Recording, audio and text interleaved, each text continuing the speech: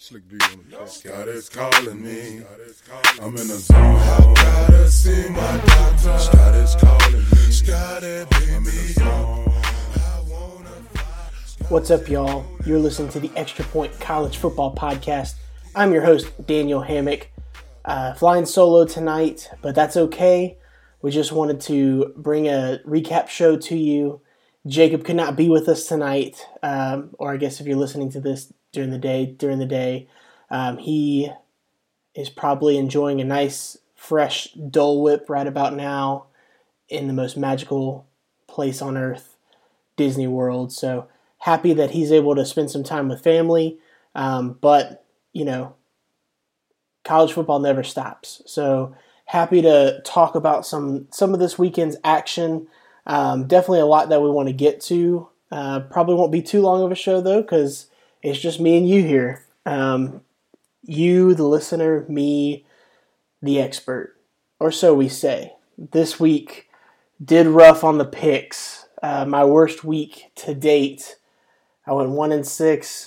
Jacob went 5-2.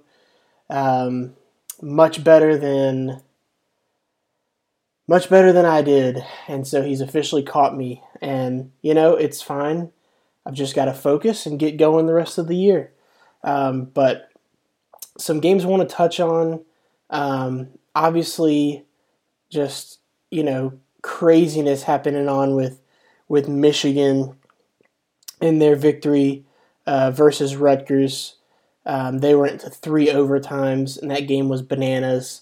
I actually came out somewhat impressed with Michigan. Just being able, the resilience on offense to be able to roll out another quarterback in Cade McNamara. He came in, he threw 5 touchdowns. Yes, of course, they did have the 3 overtimes, so a little extra time there to throw those touchdowns, but or he threw 4, in the game. He's got 5 on the season, but he was in relief of Joe Milton. You know, Rutgers is a team that's been playing hard this year, so I'm not, surprised that Rutgers gave them a game. Michigan's been trending down. I do think this is a big win for them. If it was just them winning, against Rutgers by this amount of points, and, they were already having a good year, this would maybe be a cause for concern, but I'm actually impressed with Michigan. So good for them. They needed to get back in the win column. They did that. That game was crazy, but it was a lot of fun to watch. Rutgers covered with the 12 points. They weren't on our picks, but it was an interesting game nonetheless. Next, Jacob's playoff Trojans. They definitely showed up versus Utah. It was USC's first time really kind of showing off and showing out that they are a potential playoff team. Not sure what this means for Utah, if this was just Utah not quite being up to par, or if this is a USC team that is trending in the right direction after having a scare in the previous week with Arizona. So definitely something to keep an eye on there. Bedlam, man, we were both really looking forward to watching this game, and it was not really a game. Oklahoma was trending in the right direction, and I took Oklahoma State because I just thought, you know what, if not now, when? That's really the wrong mindset to have when picking these games, because Oklahoma is really starting to turn it on at this point in the season. Spencer Rattler is playing some of the best football that he's played all year. He threw 4 touchdowns. He had 300 passing yards. But, Ramondre Stevenson, my goodness, 141 rushing yards. And the running the ball was important in this game. Time of possession, things of that nature. Oklahoma had it. They beat them by about 10 minutes in time of possession. It wasn't close. 41-13 is the score. Oklahoma State only had 1 turnover, so if you'd have told me before the game if Oklahoma State only turned the ball over once, then I'd actually feel good about them having a chance of covering. They did not, though, and, Oklahoma is probably the best team in the Big 12, and they just took a little while to get started. So that's something to, keep in mind as we go forward to get closer to the Big 12 championship. Oklahoma is definitely trending in the right direction, but, the Big 12, their championship hopes are over as far as the playoff goes, college football playoff. But, man, if Oklahoma doesn't look great for next year in the way they're trending now. So I'm not going to speak a lot about Alabama. They proved that they are still one of, if not the best team in the nation, 63-3 over Kentucky. Everybody got to play in that game, and the tide keeps rolling. Auburn and Tennessee, this one was a little bit interesting where Tennessee looked like they had a chance to be in this game, and a pick six thrown by Jared Garantano. Who else would do it? He threw a pick to Smoke Monday. He took it like 103 yards back the other way. Auburn, that seems to be their specialty, the pick six. And then on offense, it seems like that's the specialty for Tennessee. I think Jared Garantano's thrown 3 or 4 of those now on the year. So, Tennessee's definitely reeling, but Auburn kind of hitting its stride with a 30-17 win. So impressed by them. Wisconsin, my Badgers, the Graham Mertz season, they lost to Northwestern 17-7. A bit of a surprise. But Northwestern, like I said going into the game, this was the one game I got that I picked correctly. I picked Northwestern plus the points, and they won outright. I think that it's one of these where they just probably got overlooked. And, Wisconsin's a good team, but they didn't have it in this game. They lose 17-7. All of this kind of building to, the Big Ten, which I'll briefly mention. Penn State, another heartbreaking loss, and this time to Iowa. Penn State lost by 20, and the yardage was about the same, but they had 4 turnovers in the game. Penn State seems like they might be on the verge of quitting. I don't know if it can get any worse. Worse? How could they get any worse? Take a look around you, Ellen. We're at the threshold of hell. And, it's going to be a rough season the rest of the year for James Franklin.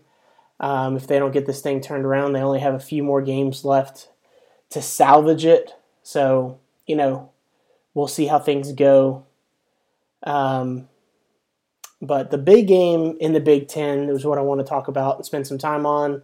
And then we'll kind of jump back into the SEC for a little bit, talk a little Georgia with JT Daniels, and we'll come back to that. So first, Ohio State, my goodness. Jacob and I were both on this pick. We picked Ohio State to cover the 20.5 point spread over Indiana, and they were up early. It looked like we were going to cover town. It's just one of these early Ohio State leads. They were up 28-7 at the half, and then both teams score 14 points in the third quarter. So it was like, okay, well, if this score holds, then Ohio State's still going to cover. But Indiana, I am thoroughly impressed with Indiana. We were first to the table with telling you that we expected Indiana to have a good season. Michael Penix Jr. and those receivers, specifically Freifogel, had the game of his life, 7 catches, 218 yards, and 3 touchdowns. Ty Freifogel, he just was balling out. Scored on a couple of long touchdown passes from Michael Penix Jr. And, I think that might be a chink in the armor for Ohio State.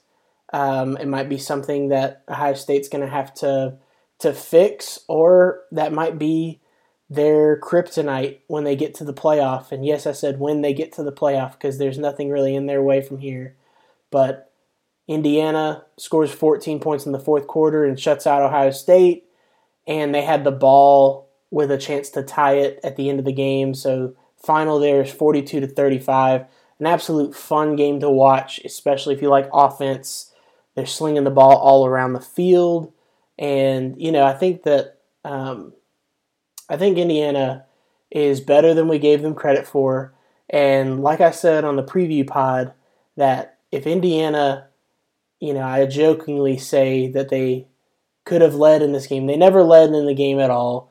But if they hung in the game is my main point. They hung in the game, then, that's going to be big for their morale going forward. Right now, I was concerned with them being 4-0, and then if they got blown out by Ohio State, they might, lose faith going forward. But it looks like they should be able to finish the rest of their season with winning, or I don't really see them having to struggle the rest of the way. I'm excited to watch them continue on, and I think they'll be in a New Year's Six bowl the way that they're playing. I think that they're definitely on a right trajectory, but Ohio State is the class of the Big Ten, and on a day when Justin Fields throws 3 interceptions for them to still beat a top 10 team, that should tell you everything you need to know about what's around him, and he still ended up having a pretty okay day. 300 yards, so averaging 10 yards per attempt, and threw 2 touchdowns, so still a big day from Justin Fields. He ran for 78 yards and another touchdown. Master Teague seemed like he finally kind of found his footing. He averaged 6.5 yards a carry, scored a couple touchdowns himself. He had almost 170 yards, and he definitely got a majority. He got the lion's share of the carries. But Trey Sermon was effective. He ran for 6.7 yards a carry. And then, it's just one of those things where if the 3 of them, Fields, Master Teague, and Trey Sermon, are all running the ball, it's really going to continue to set up the pass, and they're just going to be too balanced on offense for anyone to stop them. Now, a team might be able to score with them, like what Indiana did, but if Ohio State's got good enough players to get those situational stops, then, I don't expect them to lose a game on their schedule, and then I do expect them to go to the playoff. It'll be interesting to see them against the likes of either a Clemson or an Alabama, or whoever else might be in that playoff mix. So, it's a good game. It's funny that those games are at noon, but it was a noon game. It was a fun one to watch. So, no one's ever quite out of it. So, with that, I'll actually just go to the Battle of the Bulldogs, Georgia versus Mississippi State. And the game itself, Mississippi State is not that big of an opponent or anything. There's not a lot to talk about there other than, they traveled with 49 scholarship players. So kudos to Mississippi State, because if they wanted to cancel this game or postpone this game, they had clearance to do so. I do think it was a source of pride for them, because most of the players missing were due to opt-outs or players entering the transfer portal or what have you. Part of Mike Leach bringing in his own culture, and that's an important part of this. I think the players wanted to play for him rather than just abandon him or anything like that. So they went with 49 scholarship players. So there's some walk-ons on there. 49 scholarship players to go on the road to play, a top 15 team in Georgia. And they gave them everything they could.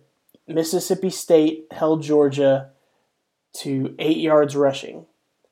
That's an astounding stat. And if you told me that was going to happen, I would definitely think Georgia's chances of winning were slim to none. Of course, the important part of this is that this was the first game that JT Daniels was able to suit up for Georgia. They came out, they wore the black jerseys. Georgia fans know the significance of that, but it was kind of determined before the year that they were going to wear them because it was like a special alternate jersey that was shown prior to the season. Well, JT Daniels early on did not look super comfortable in the pocket. You could tell he was trying to get his sea legs under him and really wanted to kind of progress. And really quickly, you realized that you were going to have to throw the ball to win this game. Georgia continued to try to establish the run because that is part of their identity and one of their core values. They want to run the ball. They want to stop the run. And so they continued to try, but Mississippi State sold out to stop it.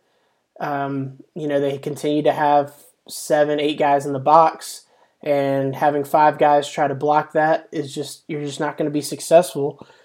Georgia continued to try to run for a little bit, but honestly, they realized that the way to win this game was to throw the ball, and they were lucky that JT Daniels was up to the task. 28 for 38, 401 yards, 4 touchdowns. The first 400-yard passing game for Georgia, for a Georgia quarterback, since Aaron Murray did it in the 2013 Auburn game, in the prayer at Jordan-Hare, when he had to, so it was a loss the last time it happened. So crazy, crazy time. Throwing 4 touchdowns is also insane. It seemed like Mississippi State played their game plan the way they wanted to. They had a lot of short completions. Their rushing yards were not great either. They only had 22 rushing yards. So you had Georgia with 8 rushing yards, Mississippi State with 22. So neither team was really even trying to run the ball. At least on Mississippi State's side, they did what they had to. Usually they ran the ball in the red zone to try to score, and they did that a few times. But they threw the short passes. Georgia tackled them, but they continued to move the chains, and they kept their defense off the field for a lot of the game. If you look at the scoring drives, it's Georgia scored on 1, 2, 3, 4, 5 of its 8 possessions. So it didn't have a ton of possessions, but they continued to score. The game ended 31-24. So Georgia was limited on possessions, but they were very explosive. This was the first game all year where Georgia had several plays of 20 yards or more. They had a few that were 50 yards or more, as far as they had 6 passes that were over 20 yards. 4 of those were over 40 yards, and 2 of those were over 50 yards. So very impressive from the Georgia passing attack, from JT Daniels specifically. It looked like a different team, not just because they were wearing those black jerseys, but he was getting the ball down the field. Now, a lot of this credit also has to go to George Pickens being finally healthy. So George Pickens, the all-everything wide receiver for Georgia, healthy. He threw the ball, or he was able to make a difference. He helped open things up for Jermaine Burton and Kearis Jackson. Jermaine Burton probably had he's definitely to this date had his best game so far. And I don't know about his high school and everything like that, but it could have been one of his best that he's ever had. But 8 catches, 197 yards, and 2 touchdowns. Incredible day. So it looked like these receivers were juiced to catch the ball. They were getting the ball thrown downfield.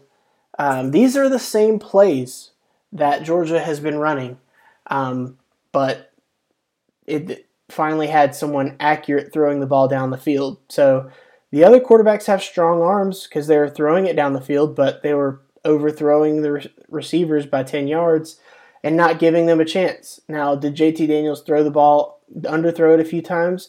Yeah, he did. But he gave the receivers chances to catch the ball, and that's all these receivers are asking for. So, impressive passing attack from Georgia. Questionable after the game. Kirby Smart tried to act like, he knew better. and that this was all part of the plan. And he, it just didn't seem right. Like it didn't come off the right way about JT being healthy all this time and not playing well, or not being able to play and all of this. So I'm definitely impressed with the way that JT handled himself on the field. It was kind of a lose-lose as far as Georgia fans, because if he plays well, you're going to question why he wasn't in there, at least against Florida, but even maybe earlier on in the season against Alabama. And then if he didn't play well, then you're going to worry about quarterback. So the good news is Georgia, it looks like you have a quarterback going forward. Bad news, it's not really going to matter for this season, but, you can play really hard and build for the next year and have a true quarterback competition with the 5-star coming in versus JT Daniels leading into that next season kickoff versus Clemson. So those are my thoughts from that game. Definitely wanted to touch on it because it was something that, is a national power that we're surprised that, a 5-star quarterback who transferred in hadn't played until tonight. So that was impressive that he got the start and played as well as he did. Quickly, in just a couple other SEC games I'll just mention briefly. LSU beats Arkansas. Arkansas led for part of this game. In parts of it seemed like they should have won. LSU definitely escapes with the win. 27-24 to keep the Golden Boot trophy. I like this rivalry. It's one of my favorites, especially when Arkansas is playing as well as they have been recently, because I do think that year in, year out, because of it being a rivalry, they can challenge LSU. Arkansas drops to 3-5. LSU is 3-3, which that is a fraudulent 3-3. They should have 2 more losses because they should have played Alabama and Florida. They have gotten out of playing both of them due to COVID, and I don't know. I'm not saying that they are dodging these games, but it does not seem like they really care to contain the virus or to have enough players to play. It doesn't seem like Coach Orgeron was wanting to play either Alabama or Florida when those games came up. I know they've been postponed and they may be potentially played, but LSU and Arkansas should have the same record right now. They should both be 3-5. It's just Arkansas's played all their games. So something to keep an eye on. Florida played Vanderbilt, and Vandy held Florida in check about as good as you can, because I do think Florida is elite. 38-17. Vanderbilt, their quarterback, Ken Seals, he's been playing, about as good as a Vanderbilt quarterback can play. So he had a decent game, but Florida is, a tick above, the SEC East right now. And that's odd for that to happen. But they're a tick ahead of Georgia right now. And, they beat them, obviously, but Florida's kind of by themselves, and it does not look like they're going to lose any more games the rest of the year. So it looks like they will be meeting up in Atlanta with Alabama. Final note, Clemson and FSU, Clemson and Florida State, that was an odd one. Clemson shows up 3 hours before game time and gets a positive COVID test from one of its players that had been practicing all week. It was a test that was conducted on Friday, and they had just received the positive results as they landed in Tallahassee. Florida State kind of gets the look of, we didn't want to play them, and that's kind of what Dabo has alluded to. But, it's also, they had a valid reason, it seemed like. So either way, this may be postponed to be played at a later date. We'll see if it's able to be. But I know FSU is probably wanting to avoid it. Clemson is probably wanting to get as many of these kinds of games in so they can prep for when they play Notre Dame again and when they eventually go to playoff. So that's my thoughts for the week. Jacob like I said, Jacob was out. Happy to just fill in, just me. Hopefully this was enjoyable for you. We are always wanting to stay consistent with this thing. We love doing what we do. We're very excited for this next week because we do have a very special guest. We'll reveal it when he's on with us. He's just one of our favorite sports writers, so happy to have him on the show. We'll express more about him when we have him on the show this week. So look for that pod to pop up later in the week, maybe when you're celebrating Thanksgiving. We want to wish everybody a happy Thanksgiving and hope everybody's having a good week. Want to make sure you guys are following us on our social media. It's our best way to communicate with you. And if you could share it with your friends, we'd love that. You can find us on Instagram and Facebook, both at The Extra Point Pod. Same in both places. And then on Twitter, you follow him at Jacob Carnes, so with a K, and you follow me at Deep South Daniel. But for Jacob, not here. For me, see ya.